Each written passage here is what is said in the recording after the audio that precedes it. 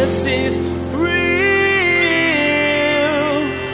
There's power in your name. We find hope when we trust in your ways. We need real.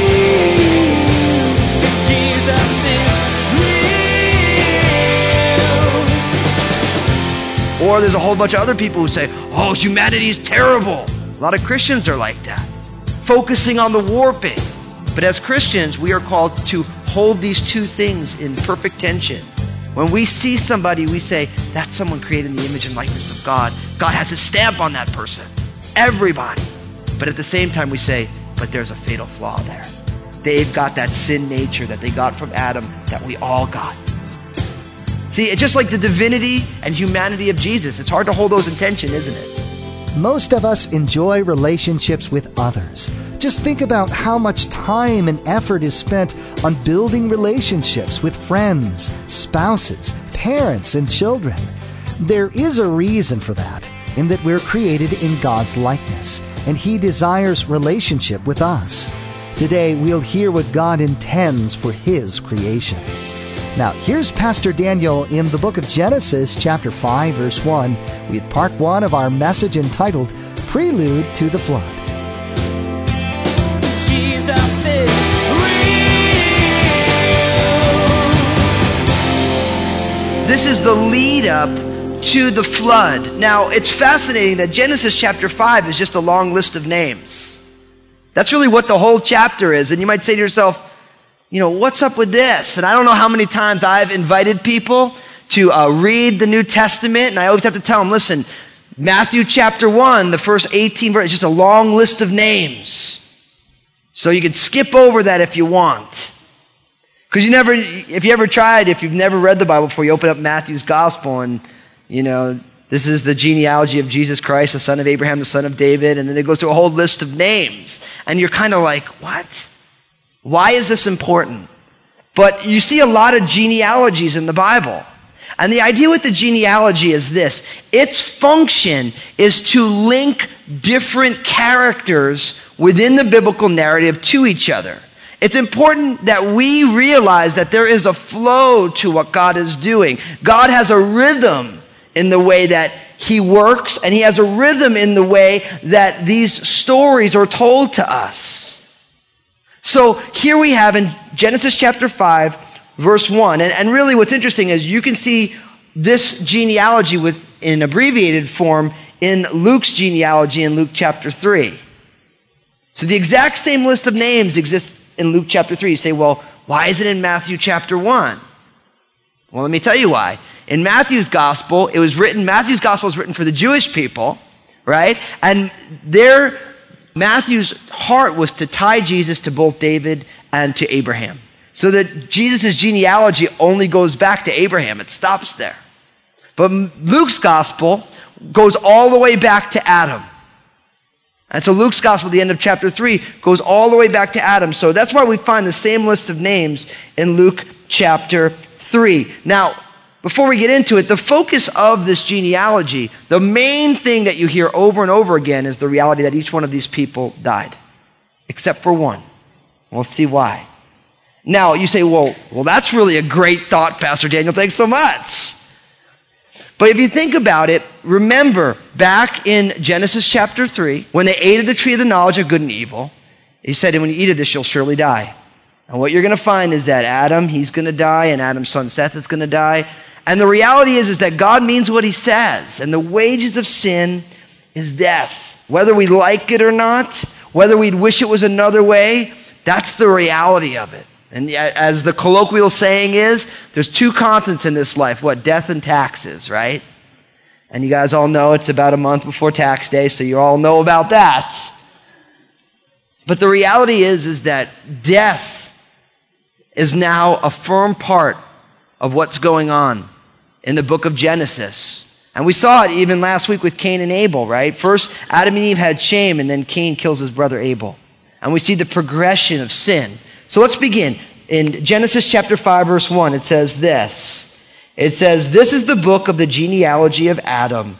In the day that God created man, he made him in the likeness of God. He created them male and female and blessed them and called them mankind in the day that they were created. Verse 3, and Adam lived 130 years and begot a son in his own likeness after his image and named him Seth. After he begot Seth, the days of Adam were 800 years and he had sons and daughters. So all the days Adam lived were 930 years and he died. Now, if you notice that word genealogy in verse 1, that's that word toldot. Remember I explained that to you? When we looked at Genesis chapter 2, verse 4, we said that this is the way Genesis is broken up, by this word that we translate genealogy. It's the Hebrew word toldot, which literally means the offspring, the generations, or the genealogy.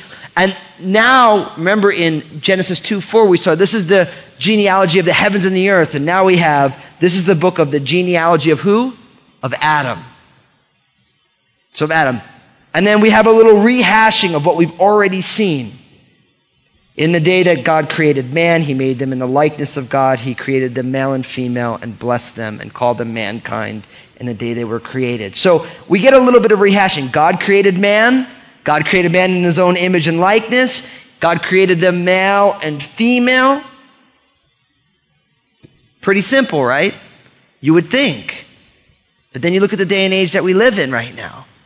You know, there's a lot going on right now, especially here in Washington, like I saw when I was in California before I moved here, with the redefining of gender. You know, that's what's going on right now. There is an attempt to redefine gender, that there is male, female, and then homosexual. But in the end of the day, there is male and female. This is God's intention in creating humanity.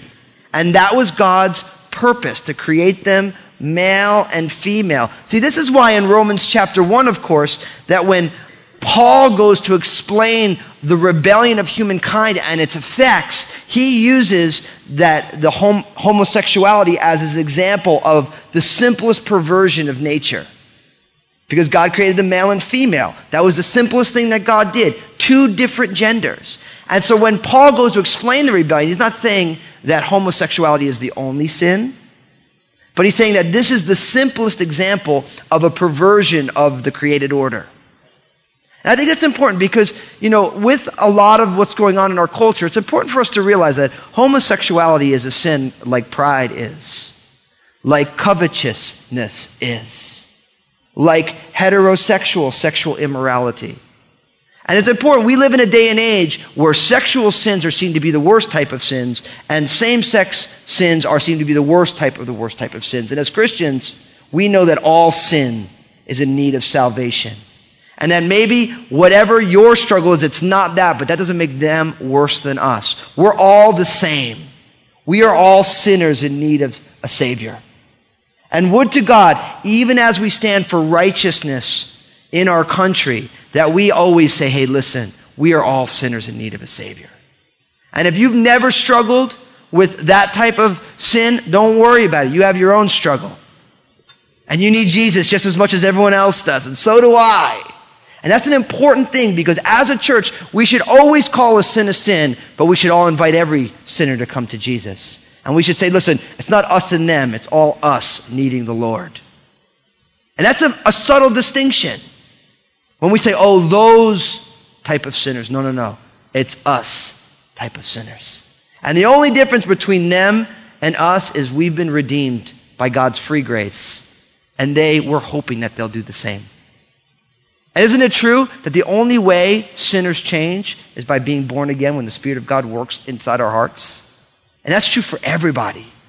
And would to God that Crossroads would be the type of place that no matter what your struggle is, you could come here, you will hear the Word of God.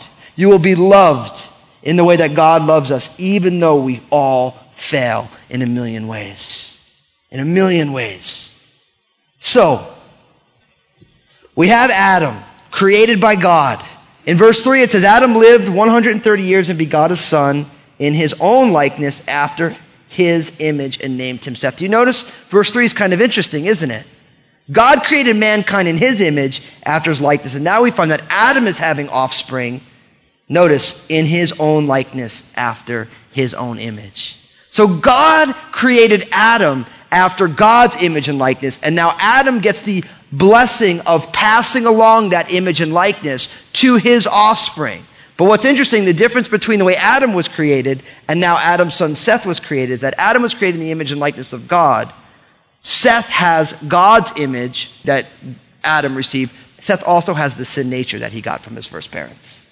So now we have this thing that we keep in tension, the reality that we're all created in the image and likeness of God, and we're all fatally flawed, warped by a sin nature. Now, every religion realizes this on some level. It's just a matter of what you emphasize. Some, like if you talk to people who hold to more New Age beliefs, they're going to focus on we're created in the image and likeness of God. They might not use those words, but there's a spark of divinity. Humans are divine. See, people who are New Age realize that humans are special, unique, but they want to de-emphasize the fatal flaw. Or there's a whole bunch of other people who say, oh, humanity is terrible. A lot of Christians are like that, focusing on the warping. But as Christians, we are called to hold these two things in perfect tension. When we see somebody, we say, that's someone created in the image and likeness of God. God has a stamp on that person. Everybody. But at the same time, we say, but there's a fatal flaw there. They've got that sin nature that they got from Adam that we all got. See, it's just like the divinity and humanity of Jesus. It's hard to hold those in tension, isn't it? Sometimes we want to say, oh, Jesus, he was God. Of course it was easy for him. But he was fully God and fully man. Or some people want to make Jesus so humanly that he's not divine, so human. We hold these things in tension, just the way we look at humanity. Seth received the image of Adam, his father, which is both the image of God and also the fallenness of humanity. This is the doctrine that they call original sin. Now, I know there's someone in here who's like, I don't believe in original sin. I don't know why you Christians believe that. And I would say, all you have to do is look at little children. I have two great kids. I love them to death. Obadiah, he's 7. Maranatha, she's almost 4. If you haven't met them, you're missing out, man. They're so cool. But it's an amazing thing because I never taught Obadiah how to lie to protect himself. I didn't sit down one day and say, no, listen, Obadiah. Okay, I'll tell you a story. This is a fun story. This is a really good story. Actually, we won't use Obadiah. He always gets the bad. We'll use Maranatha. Okay, so you guys, if you haven't realized it, in our welcome center, they give out cookies to the guests. You guys know that, right? So sure enough, my daughter Maranatha has found out about this. And when we first got here, we were in the welcome center. And for those of you who work in the welcome center, you know my daughter real well. Someone said, oh, Pastor Dan, your kids can come get cookies in here anytime they want. Right? And so sure enough, my kids are like, woo, free cookies, great, So sure enough, over time, Maranatha goes in there on her own and gets cookies. And after a while, the folks in there are like, you can't just come in here and get cookies every Sunday, young lady. Right? These are just for the visitors. So sure enough, 2 weeks ago, my father and his wife are in town. Right? And it's great because Maranatha grabs her Nana and says, Nana, come on. Takes her, walks her into the welcome center and goes, she's new.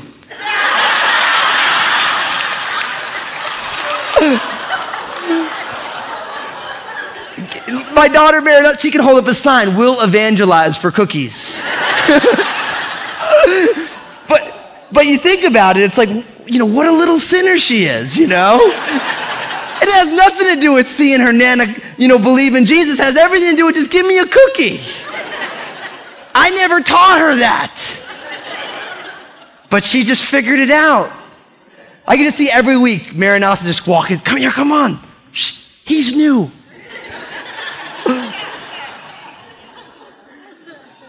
Original sin at its finest, all for a cookie.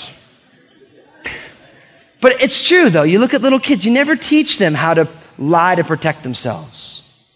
They come in, there's just a mess. Who did this? I don't know. The only kid in the house, It wasn't me. I don't know what happened. You see what I'm talking about? We all know this. We all do this. Original sin, just like that. Now, notice, it says that Adam was 130 when Seth was born. Okay? He was 130 when Seth was born. And then it says, of course, in verse 4, and he begot Seth in the days of Adam were 800 years, and he had sons and daughters, and all the days Adam lived were 930 years, and he died. You know how many kids you can have in 800 years? I want to just get this out of the way. We're going to get to move a little faster after this. But people always say, how is it possible that people live to be so long? Right? How many people read that, like, how they live to be 930 years? Listen, don't forget this. When God created Adam and Eve, he created them to live eternally. Eternally. So they were supposed to live forever. Because sin happened, Adam only makes it to be 930 years, and then he dies. But you'll notice that the ages, they become shorter and shorter. And then once the flood happens, they become really short. And the age span of people historically continued to get shorter and shorter until the Industrial Revolution with the advent of modern medicine, and now people are living longer again. But it really shows the effects of sin. It shows the effects of sin. These men lived a long time. A long time. Now, as it goes on in verse 6, we get this. Seth lived 100 years and 105 years, and he begot Enosh. After he begot Enosh, Seth lived 870 years and had sons and daughters. And so all the days of Seth were 912 years, and he died. Enosh lived 90 years and begot Canaan. After he begot Canaan, Enosh lived 815 years and had sons and daughters. So all the days of Enosh were 905 years, and he died. In verse 12, Canaan lived 70 years and begot Mahalalel. After he begot Mahalalel, Canaan lived 840 years and had sons and daughters. And all the days of Canaan were 910 years, and he died.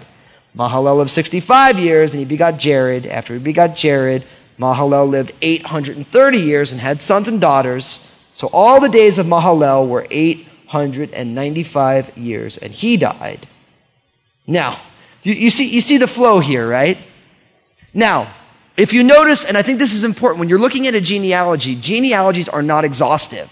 They're only giving one of their many sons and daughters. Okay, and we have to realize that, because I think in a lot of the discussions that people have about how old the earth is, they make the assumption that every genealogy is exhaustive. And I don't know that you really can, because they have tons of sons and daughters, but they're only saying they begot this person begot this person. And it's the same flow. This is how old they were. This is when they had the child who was going to be part of this lineage. They lived longer, they had more offspring, and then they died. Over and over and over again. Now, things, of course, start to get a little weird, because look at what happens here. We ended with Jared in verse 18. Jared lived 162 years, and he begot Enoch. After he begot Enoch, Jared lived 800 years and had sons and daughters. So all the days of Jared were 962 years, and he died. Enoch lived 65 years and begot Methuselah. After he begot, that's a great name. If you folks having babies, you're looking for a boy named Methuselah, unique. No one's got that one for a long time. So it's a good one, Methuselah. I'm going to hold someone to that. I can't wait to be dedicating a Methuselah like next year. Lord, bless Methuselah. Now, look at what happens here. In verse 22, after he begot Methuselah, Enoch walked with God 300 years and had sons and daughters. And all the days of Enoch were 365 years. And Enoch walked with God, and he was not, for God took him. What? See, this is different all of a sudden. We get this reality that Enoch walked with God for 300 years. That's what it says. Right here in verse 22. In verse 24, Enoch walked with God, and he was not, for God took him. In this string of death, each generation, this person lives and then dies. This person lives and dies. This person lives and dies. We keep seeing death over and over again until you get to Enoch, and we find a man who found life in the midst of a world of death. This is important. This is important. How is it possible that everyone lived and then died? Lived and then died. But then you get this one guy, he walked with God, and it never says that he died. It says he was not, for God took him. This is important because God, in a world of death, calls people to walk with him and find life. And the question for us today is, have you found life? In a world of sin and shame and death, have you found life? And that life is in Christ, in the Son of God, in Jesus who died on a cross and rose again. Have you found life? Enoch did. It says this in Hebrews chapter 11, verse 5. Hebrews 11, if you recall, is the hall of faith. You guys know the Hall of Fame? You guys have heard of this? Every sport has it, where the best of the best, they go in the Hall of Fame. We have the Hall of Faith, Hebrews 5. People who are faithful to God. It says this, Hebrews 11:5. It says, by faith, Enoch was taken away so that he did not see death, and was not found because God had taken him. For before he was taken, he had this testimony, that he pleased God. It's interesting that the writer to the Hebrews says that Enoch pleased God, but our Bible says that Enoch walked with God. Does that teach us something? What pleases God? That we walk with him. See, we are relational because God is relational. And God desires for humanity to essentially have relationship with him. And that doesn't mean that when you walk with God, everything goes perfectly, everything goes great, nothing ever goes wrong. We're just healthy, wealthy, wise, perpetually good looking all the days of our lives. God asks that we walk with him. And that is where God is pleased. When you and I wake up every day and say, you know, God, I just want to be with you today. I want to walk in your spirit today. God, I want to know you. When was the last time you woke up in the morning and you said, Lord, I don't have a clue what's going to happen right now, but whatever it is, I'm going to walk with you. And when was the last time you got to the end of your day and you said, you know what? Well, whatever, Lord. That's what you had for today. It seems simple even to talk that way, but that's the way we should live our lives. I don't know what happened in your life today, but I do know is that God's with you, whatever's going on today. When was the last time, no matter what your day looked like, you said, Lord, just bear the fruit you want to bear in my life? I don't know why this happened. I don't know why the car broke down. I don't know why I got laid off, God. I don't know why, but you know what? You know why. Bear the fruit in my life. I trust you. I believe in you. That's what walking with God's all about. Doesn't mean it's all easy. Doesn't mean it all rolls smoothly. I love this. Enoch walked with God, and he was not, for God took him. Now, by all accounts, it doesn't say how God took him, or why God took him, or in what way God took him, but most people would say that this is an example of some sort of a translation or a rapture. We don't use that word here because it's not in this, but the idea is that we know that God did that with, of course, the prophet Elijah in 2 Kings chapter 2, verse 11, where the chariot of fire came and separated Elijah from his, I like to call him his Padawan, for those of you who are of the Star Wars fame, Elisha, his young disciple. Jesus is real. Today's message addressed the leading up to the flood. Pastor Daniel asked us to consider many ways that we have as Christians failed to view humanity the way that God does. We consider certain sins as worse than others. We forget that all people are created in God's image. We also heard about Enoch, a man who found life in the midst of death. In a world of shame and death, it's vital that we choose life in the Father. Hi, this is Pastor Daniel.